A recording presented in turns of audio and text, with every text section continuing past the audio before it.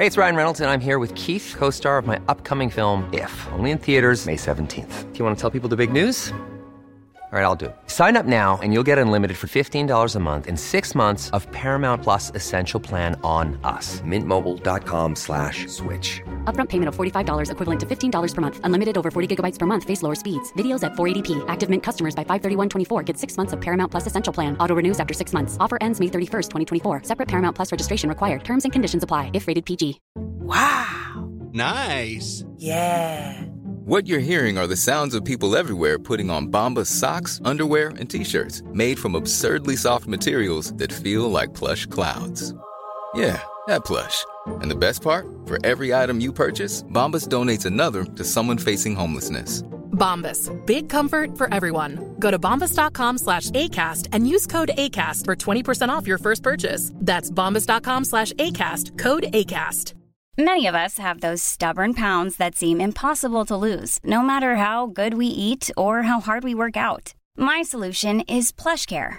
PlushCare is a leading telehealth provider with doctors who are there for you day and night to partner with you in your weight loss journey. They can prescribe FDA-approved weight loss medications like Wegovy and Zepbound for those who qualify. Plus, they accept most insurance plans. To get started, visit plushcare.com/weightloss. That's plushcare.com/weightloss. This episode is brought to you by Yumiko.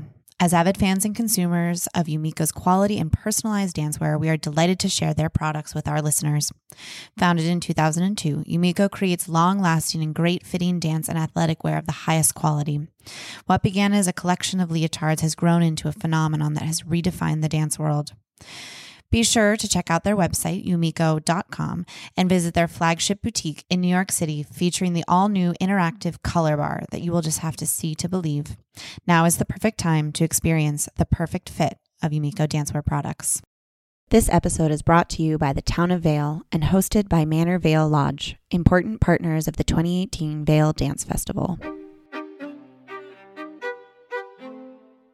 I'm Rebecca King-Ferraro. And I'm Michael Breeden, and you're listening to Conversations on Dance. This week on Conversations on Dance, we talked to Daniel Applebaum, dancer with the New York City Ballet. Daniel joined the company in 2005 and quickly became one of the most depended upon dancers, regularly dancing triple bills, morphing into varied choreographic styles, and keeping dozens of ballets ready to go in his mind and body. Noted for his intelligence, elegance, musicality, and full-out movement quality, Daniel continues to be an on-stage force and promises to be a mind that will shape the dance world in years to come.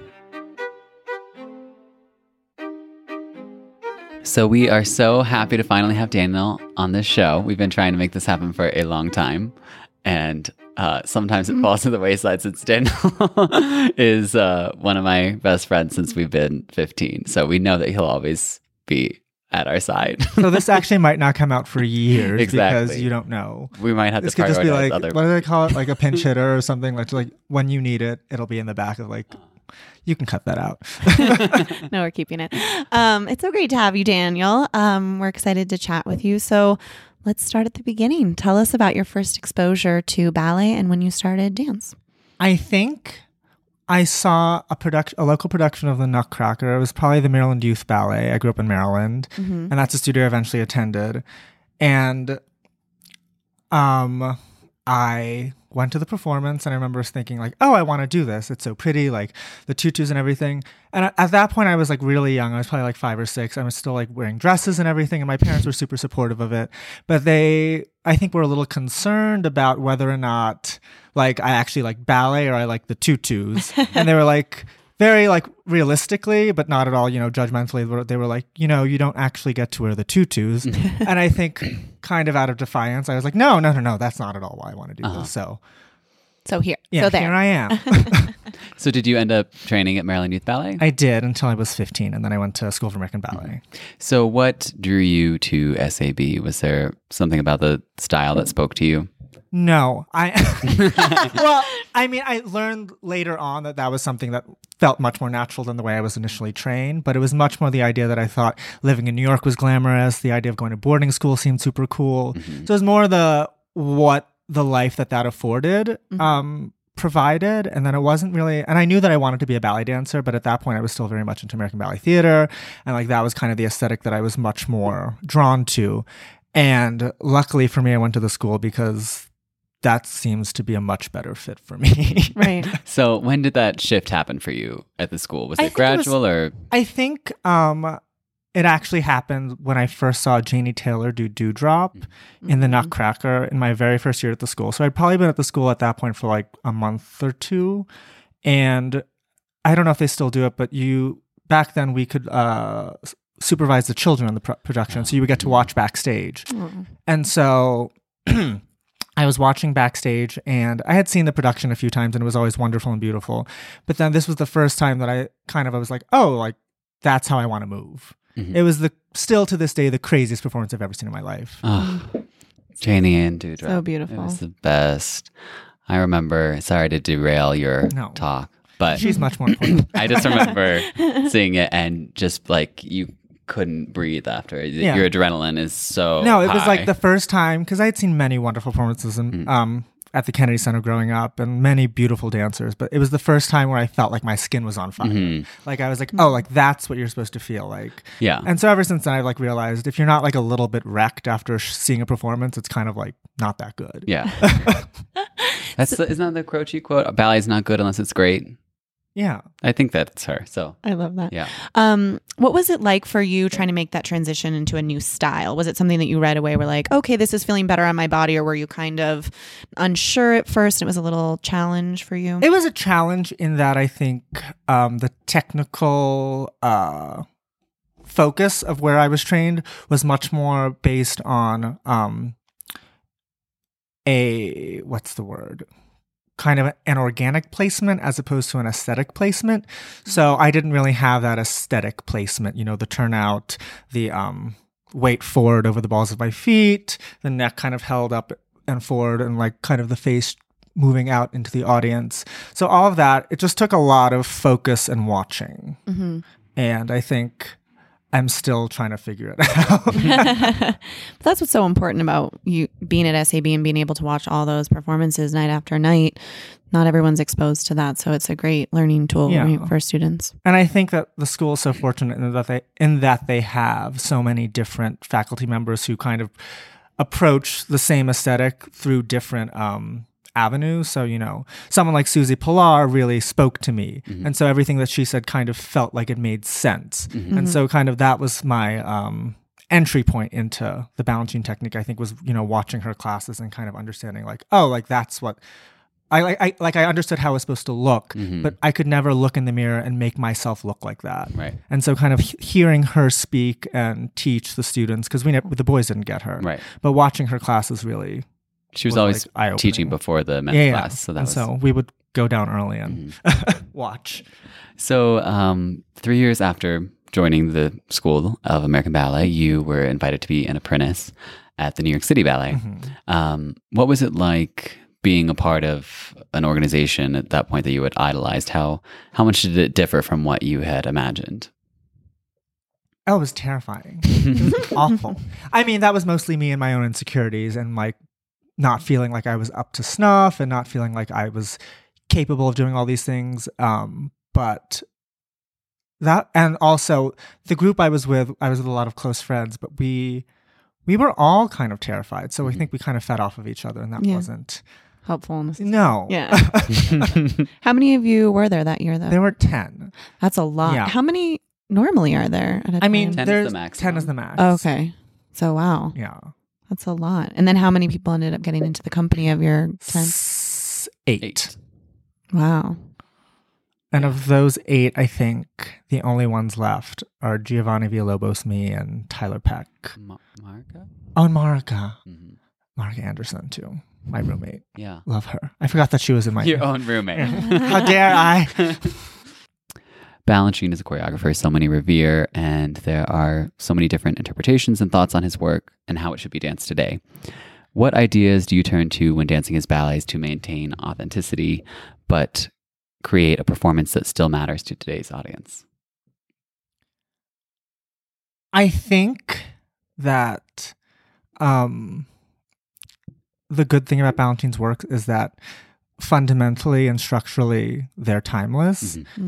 And I think also the technique, the reason that dancers, I think, partially are so good now are because of the innovations that Balanchine made. You know what I mean? The legs are higher. Like all this stuff that Balanchine did, the turnout, the presentation of the heel, the placement of the feet, was his, idea to push those aesthetics and ideals forward. So I think that in order to kind of do the ballets justice, you have to dance them through that gaze and with that technique, in my opinion. I agree. And I think that anytime you step on stage and are actively responding to the music and actively responding to the people you're dancing with and responding to the steps in a real way, even if you're dancing it with an ideal that maybe the person is dead, it's still current because you're current and you're still a person of today listening to music played by musicians who are living today. You know what I mean? You're not dancing to recorded music. So it's all, even if there's an element of the past that I think is important to kind of keep the ballets looking good, the fundamental fact is we're doing them now. So they are now. Right. Since Justin Peck's first creation for New York City Ballet, you've been a really integral part of his works for the company. Why do you feel that Justin's works speak to you? And what about your working relationship with him has made things click so well? Well, Justin and I were friends before he started choreographing for the company.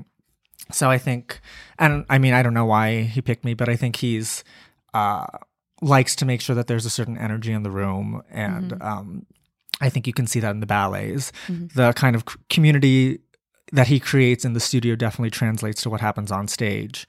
I think that what I appreciate about Justin is that I think any good, theater director or choreographer or music director, whatever, fundamentally their job is to get everybody on the same page. And I think Justin is incredibly musical and his steps are wonderful and he's absolutely brilliant. But I think beyond all that, he's so good at kind of galvanizing the troops and getting everyone on the same page. So when you watch his ballets, it's not like a lot of times you'll see a Balanchine or Robbins ballet where people are kind of interpreting it. Everyone is doing their own idea of the ballet. We're all dancing one point of view, and I think that there's something super powerful about that. Yeah.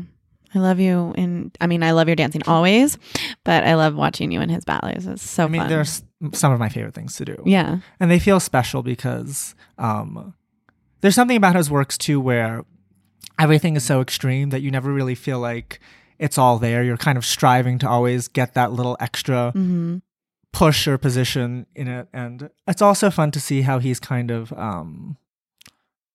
evolved since he started. It's softened, the shoulders have softened, the use of the hands and the arms has softened a lot. And I think that that's like really beautiful. You're in a sneaker a little more often now. Which I'm fine with. Yeah, totally. But he's also started to explore, I think part of what made him put him on the map was certainly his knack for moving large groups and how his use of imagery was so individual. But now he can make a ballet that's more romantic, like Belles Lettres, and then Pulcinella is like his nod to classical works. But you get to be there along for the ride the whole time. And it's special because in his ballets in particular, I feel like when you make eye contact with somebody you're dancing with, you're actually looking at them. You're not just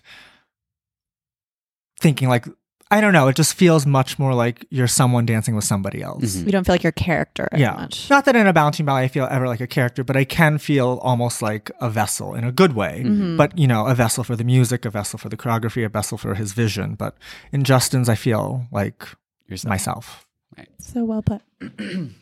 So as one of the most depended upon members of the senior corps, you have an incredibly grueling schedule. You've danced so much of the repertoire, so they need you for that. You also are very smart and have a knack for remembering counts and specificity of what these steps are meant to be. Who's telling you all this information? I know this about you. But then you are also put forward for soloist and principal roles. It's kind of like doing two jobs at the same time. So how do you balance those two sides of your career at the New York City Ballet? I guess I never really thought of it as balance. It's kind of what my lot is. Mhm. And so I don't know anything else, you know. I see what other people do, and it might look more appealing or less appealing than what I'm doing, but I have no way of actually knowing not that your lot, firsthand. so. Exactly. It's just, this is what That's I've a been good way given. of thinking So of that. I just I don't know. It's not something I've ever really thought about. I just kind of Mhm. approach the work and try to give everything. Time I'm on stage, I try to give as much of myself as I can and try to give the role, you know, integrity through, you know, how I approach it, making sure that it, in my opinion, like looks how it's supposed to look. Mhm. And, you know, if I can help other people along the way, that would be nice. But sometimes I can, sometimes I can't. Right. So one thing that we've talked about a lot is just things that you've done a lot. For example, like Snow and Flowers isn't as exciting your 20th year as it was the first. So how is it that you're able to kind of continue to feel motivated and really throw yourself at roles, since at New York City Ballet, you guys perform all the time and you do a lot of the same ballets year after year. So how do you kind of keep it feeling fresh? That's hard. Yeah. You know, I've done Stravinsky Violin Concerto now for probably like 12 years. And I think I've maybe, whenever it comes back, I've probably missed like 2 shows. Wow. That's actually, I went out and then Justin got his contract because he went into the 2 ballets I went out. So you allow Exactly. It's Justin all because of me. Yeah. He's really just paying back the favor. But that ballet is interesting because the music is so amazing, the choreography is so amazing, but it's not challenging, you know, physically or technically. So I feel like that one, it's kind of what I've learned the older I got is it used to be when I was younger, you know, I tried to like amp myself up and like get myself revved up for a performance and try to have a lot of energy. And now I've kind of realized that wherever I am in that moment is where the performance What you is. should bring. And so I just have to be true to how I feel in that moment. And anytime I feel like I try to push against that, I feel like I feel terrible. Right. So just have to accept the moment that I'm in and dance in that moment. Even if it feels a little lethargic, you know, I can still tap into that and make it something that hopefully doesn't look lethargic. That's so great because it's true. Some of those, I mean, I remember a lot of moments where after a really hard weekend of shows, you have to do something on the last day and you almost like mess yourself up in your head because you're like, I'm so tired. How could this possibly happen? And then you try to switch it, but maybe just going with it and like a letting natural it take response. you. Yeah. Yeah. And just because it's like what I was saying before about, you know, how do you keep the balancing ballets alive today? It's that you're being yourself and you're responding in that moment how you are. And it doesn't mean, you know, like when people say like, my least favorite thing, like, you know, I just go out there and like something happens. Not something happens. It's like, it's different every time. And I think that that can be a misconception because I think, you know, when someone like Sarah Mern says it's different every time, it's because she doesn't know like how far she'll reach or the energy that she'll bring. But she has technique and is striving to do the steps correctly. Right. You know what I mean? And so, but I think other people say when I get out there, I don't know what happens. It's because fundamentally they're just not respond. Don't know what's happening. Exactly. So I think you still have to kind of tap into the task at hand. Right. But then on top of that, you know, you're free to interpret based on where you are and how you are feeling that day, or like that point in your life, even. Yeah, that's true. That shifts as well. So we've already talked about how you have such a great mind for ballet that you really count, stick, you remember. No, you really. I feel like I could ask you a ballet you did like 15 years ago and you would know the counts. Yeah, yesterday we were watching you work in increases and you were just like, and it's this and this. It was so great. It was concise and great corrections. And yeah, it was so fun to watch. So do you see yourself pursuing that as a second career? Would you want to be a ballet master or stage ballets? It seems like a very natural fit for you. Richard Tanner, who's a balancing repetiteur, was always super encouraging of me to kind of pursue that. And he was always really wonderful to me. But I think that, yeah, I would love to, in that I love ballet and I would love to pass on what I have to give. But I think that, you know, it's a very precarious time, not precarious time, but it's an unknown time for New York City Ballet right now. So we don't know what the future will hold. So you're not thinking. It's hard to think that far. Exactly. 3 steps ahead. Exactly. But I mean, I think ideally, yeah, I think I love ballet. I would love to like somehow stay involved in ballet. Right. And I think I'm much more suited to working with adults, and I think I'm much more suited to working on steps and interpretation than I am, telling somebody how to do a tendu for the first time. Like teaching in God, class. preaching to the choir. But so do you feel like if you were to get an opportunity, if someone were to offer that to you, you would jump at it and give it absolutely. a try? Yeah. Why not? Why not? That's great. You're just too busy now. I'm sure like everyone, I mean, you would be my first pick for anything if I were a genius choreographer. But Unfortunately, he's not. I'm just kidding. We don't know. I've never tried to choreograph anything. No, You did that one piece. Oh, right. You did. We watched the video. You spoke very eloquently to the New York Times recently about your experience performing the pas de deux in a Peck ballet called The Times Are Racing. Well, it was originally created for a male-female duet. Justin cast it last fall with 2 men. Why was this important, both personally and to your audience, to participate in that?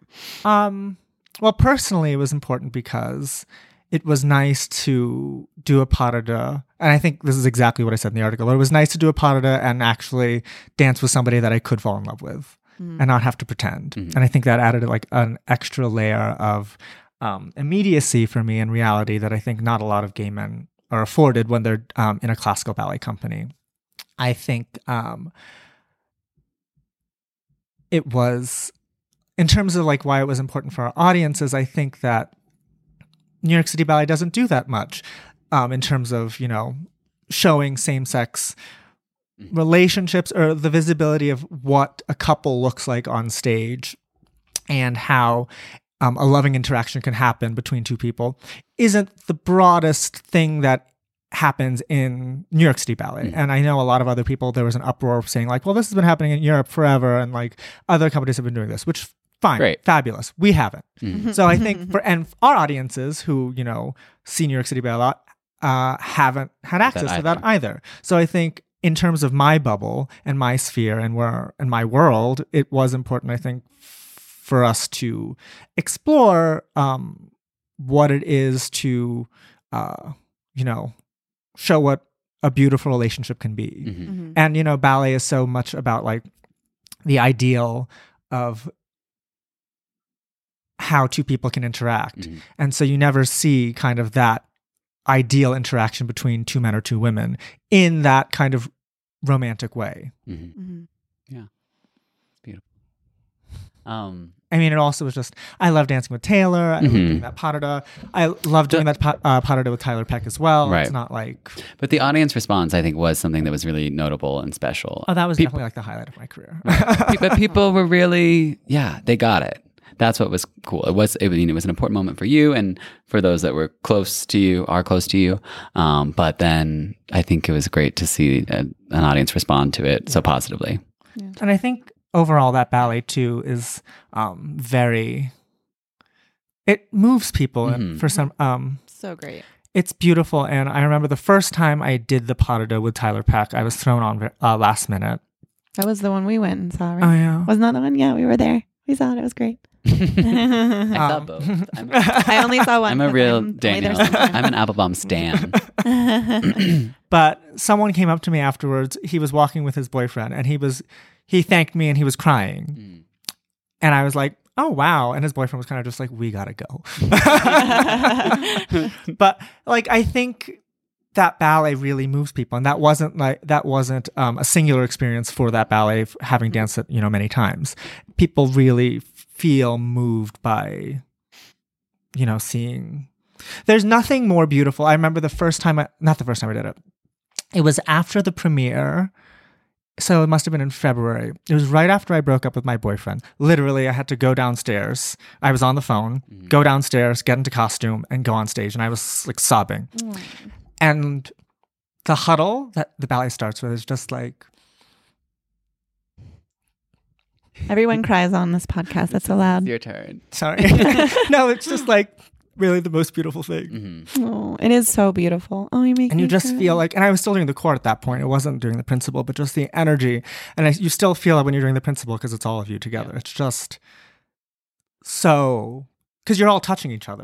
It's not just like, you look around and see people. There's like a physical touch and a support, and it's beautiful. How is that for God you? damn you guys. You're like Barbara Walters over here. So what else? Do we want to talk about your childhood?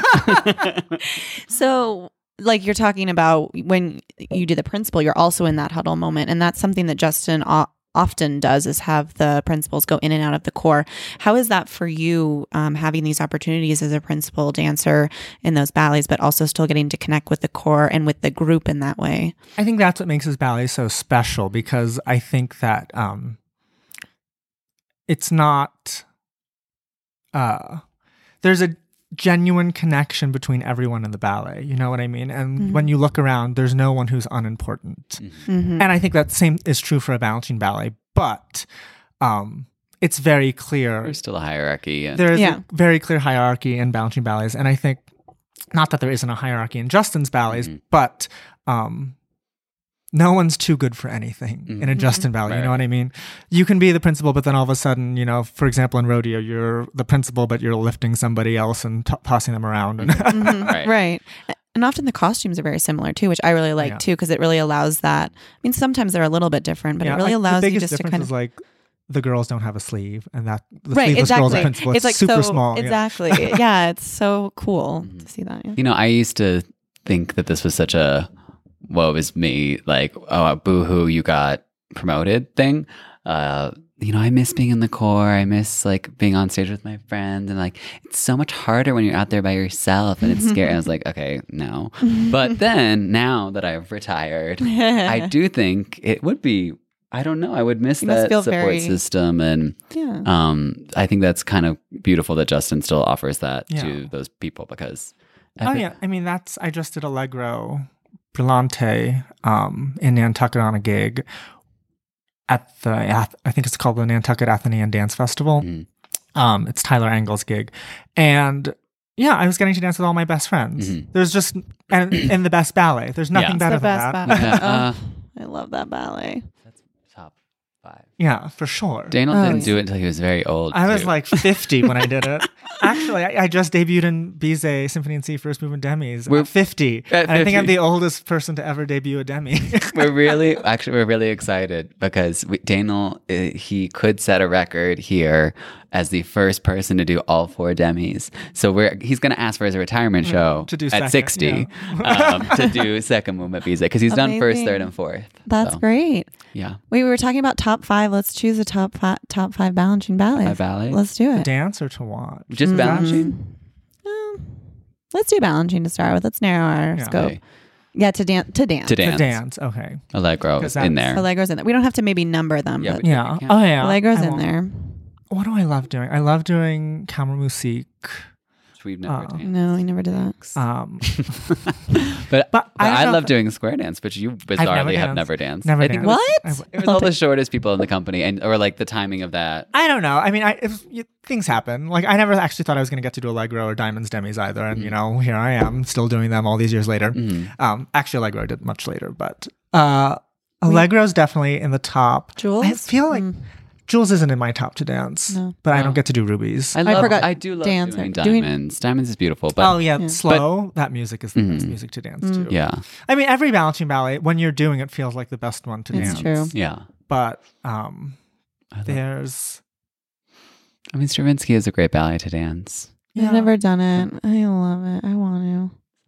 I want to. Someday. I never did Agon, which is sad. Agon is one of your dance. That opening is like you're so good on the opening. We're just gonna post a video of you in the opening. I started crying in the opening of Agon watching Daniel. That is like literally the weirdest time to cry ever. It's an unemotional piece. It's pretty. That's amazing. But you were so beautiful. Thank you. No, I love doing Agon so much. All the black and white ballets I get to dance are very special. But when I first got in, I got to do. I mean, I wasn't that young, but when I did Brahms Schoenberg Quartet, the first movement core is one of the most fun things to dance, because that music is just incredible. We got to do so many great ballets, but it does saddened me that certain things were beyond our reach. Like we just couldn't have handled Brahms. Or, it's a big ballet. Yeah, or Vienna. Or Vienna, yeah. Union Jack. Oh, actually, Union Jack, I love doing. Vienna, doing the three couples in the first waltz is one of my favorites. Oh my God. It's especially when I got to do that with Gwyneth Muller, who was one of my best friends. That was heaven. And you get to wear a mustache too. That's less fun. It's a little itchy. It's just like the spirit gum, and then you have to do quick changes, and then there's gum stuck on your face for the whole rest of the show, and you don't feel beautiful. And all you want to do is feel beautiful in those costumes. Yeah. Oh, yeah. That's funny. But if Vienna's a ballet, Rebecca and I could still dance. Yeah. In a nice heel. That. What else could we do? That's Slaughter? it. Oh, I could do Slaughter. Slaughter, there's lots. I'd probably be second. I don't think I could still do Slaughter. That's like high energy. Oh, I was thinking Hoofer and Striptease. I was definitely thinking the core. I definitely cannot. You tap? Yeah, now I do. I wear a sneaker every day. No, so I was telling Rebecca, I was like, my gauge for how out of shape I am is like, could you still do Spanish core if you had to? Oh, Spanish Principal is the hardest. Yeah, we talk about this a lot. I'm kidding, obviously, but I do joke it's about so that. Hard. I don't know why, and Daniel, no one likes it, and you warm up for it, but doesn't matter to the audience. We always joke like you can never get off stage fast enough because the audience just stops clapping. Yeah, they're just like, get out. Yeah, like, hey, that was the first ditty. Bye. I don't know what candy. What else you got for us? Stage. But Daniel, it's so good because for some reason I ended up being the only person in our group of friends that did not dance lead Spanish. I did Spanish core for 500 years. But Daniel especially, who'd just be like, guys, isn't it the hardest thing? Michael will never know. He'll never know. He'll never have achieved this peak of artistic achievement. That's good. I did it. Rebecca was first cast. Wasn't it hard? She was first so cast. Hard. You'll never know. The dresses that we had were so high and tight that when I got off stage, they needed to like rip it off me because I was like, and I couldn't. Hardest ballet ever. The hardest ballet ever. So even though you have this wealth of knowledge for ballet, you have many other interests. You cook. You've written articles about opera. What is it? Why do you feel it's important to have other interests, and how does that affect the work you do as a dancer and enrich it? Oh, I had no other interest when I first got into the company. I think that's partially why I was so miserable. I think that if you're fortunate enough to like be fast tracked in like your career, I think that you kind of do need that singular focus. And I've seen, very young people move along very quickly and or get things very quickly in the company, and the ones who survive are the ones who kind of just have their blinders on. Apparently, like I don't know what they do when they go home, but it seems like they're so focused. And I think that I kind of tried to do that for so long, but obviously that wasn't my trajectory. And I think that having that level of intense like monasticism about ballet made my dancing suffer and made me suffer. So I think that at a certain point, you just had to realize, first and foremost, you're a person. Right. Yeah. What do you think the next step is for you? What do you hope to get from the ballet world, and what do you hope to give back? Oh God. Not that it's coming anytime soon. But no, I mean, it might. Who knows? You never know. I'm old.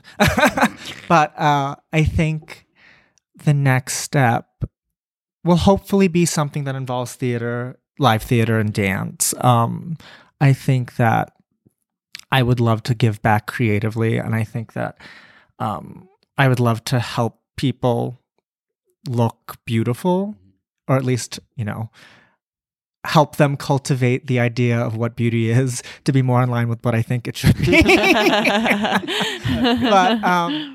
But I think that, I think I've been given a lot, and obviously my career is very specific to me. It's not like I, was a star, did all these roles, but I think that there's something to be said by somebody who was engaged and curious and watched them. And I think seeing a lot of people do them, I think gives you perspective on the overall look of the ballets. And I think that, I'm not saying that I should go out and coach Diamond's pas de deux tomorrow or ever. But I think that, there's something that I have to say about those ballets. And I think that what I have to say is valid and useful. Yeah. Hopefully. We're in lightning round now, Oh, Daniel. God. What's your favorite ballet to dance, Daniel? Pick one. See, we already God. did the top 5. I know. Hard. Well, any ballet. I don't know. It's hard. I mean, I love doing the Times Racing Pas de Deux. I love doing the Five Boys in Rodeo. I love doing Agon. I love doing Allegro. All right, that's 4. You have enough. Bye. Yeah. Yeah. I mean, I love doing Everywhere We Go. I think if I had to pick like a top 3, it would probably be Agon, Rodeo, and Times Racing. The Pas de Deux. Dream role. I think Orpheus. Oh. I just feel like that's something that feels like it would feel good and be good for me. Yeah. I have a dream role for Daniel. Okay. Phlegmatic. I want Oh. Daniel to do Oh, phlegmatic. yeah. Maybe. Oh, yeah. Most memorable onstage moment. I mean, the nice one is the one we discussed. Right. But you could be something funny or silly. I don't know if I have anything funny. Like, I mean, you ruined Fourth Movement Bizet. oh, I did. The first time I did Fourth Movement Bizet, I ran off stage because there's like 2 times when you saute the girl and 1 time you run off, and the second time you run off and the first time you don't, and I got them confused and I ran back on. That's so good. I also took out a wing when I was an apprentice in Stars and Stripes. Oh. And I remember I was like devastated. And I remember Evelyn Kosak was with me and she was like, it's not that big a deal. It's fine. And then someone who was at the performance, who was at the school at the time, came up to me and said, someone just took out the wing. Did you see that? It was terrible. Oh, no. Well, You know, we all do. And I think we all make you know, mistakes. And I guess other No, I memorable wouldn't have moments even is noticed. the first time I did Agon, that was memorable because I think I did it. I only had like 2 days to put that together.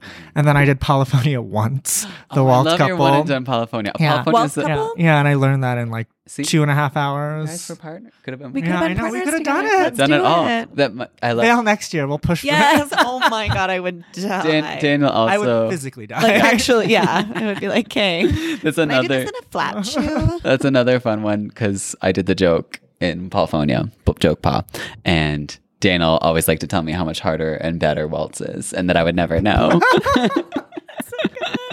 You guys have a really healthy true. relationship. Very true. What is friendship if you're not putting each other down constantly? Dream ballet to stage. To stage. Oh God. Well, I guess the one that feels the most comfortable, I don't know if it's a dream, because I think that the issue with like staging a ballet, I think, is like, how much do you have to say about it and how much do you think you know about it? And I think like in terms of like the balancing rep, I know like my spot really well, or maybe the spots of, if it's all like a core thing, like the people around me. And I think like, I think I have an opinion about everything, but I think, you know, I'd be much more confident setting a Justin ballet at this point in my career because, you know, increases, I've done that so much. Right. But I think, I don't know if like one day in some like magical universe, I got to set like an Agon or something that would feel really good. Yeah. You're hosting a dinner party with 5 guests, dead or alive. Anyone. Who are they? Oh God. I feel like I've listened to the podcast and I had a really good answer for this lined up, but then like obviously as soon as It's there. Bam. yeah. Out of your mind. Cecil Beaton. Maybe Vivian Leigh and Laurence Olivier, just because they seem kind of like they'd get messy, and that would be like a fun thing to witness at a dinner party. So we're up to 3, and then and then you two, because like I just need people I'm comfortable with. Yeah. You're creating There we go.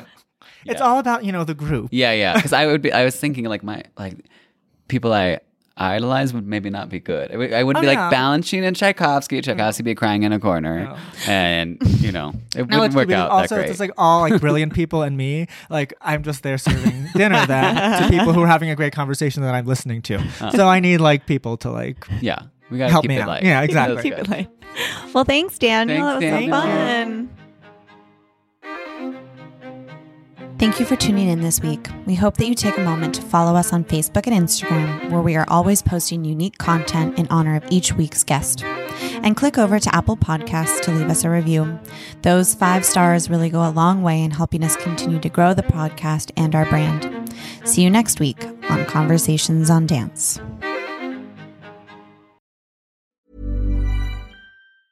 Even when we're on a budget, we still deserve nice things. Quince is a place to scoop up stunning high-end goods for 50 to 80% less than similar brands.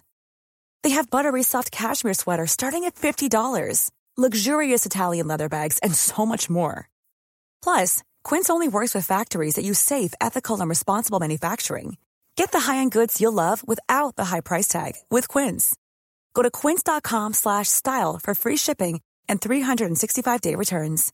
Imagine the softest sheets you've ever felt. Now imagine them getting even softer over time. That's what you'll feel with Boll & Branch's organic cotton sheets. In a recent customer survey, 96% replied that Boll & Branch sheets get softer with every wash. Start getting your best night's sleep in these sheets that get softer and softer for years to come. Try their sheets with a 30-night guarantee. Plus, get 15% off your first order at bollandbranch.com. Code BUTTERY. Exclusions apply. See site for details. Even when we're on a budget, we still deserve nice things. Quince is a place to scoop up stunning high-end goods for 50 to 80% less than similar brands. They have buttery soft cashmere sweaters starting at $50, luxurious Italian leather bags, and so much more. Plus, Quince only works with factories that use safe, ethical, and responsible manufacturing. Get the high-end goods you'll love without the high price tag with Quince. Go to quince.com/style for free shipping and 365-day returns.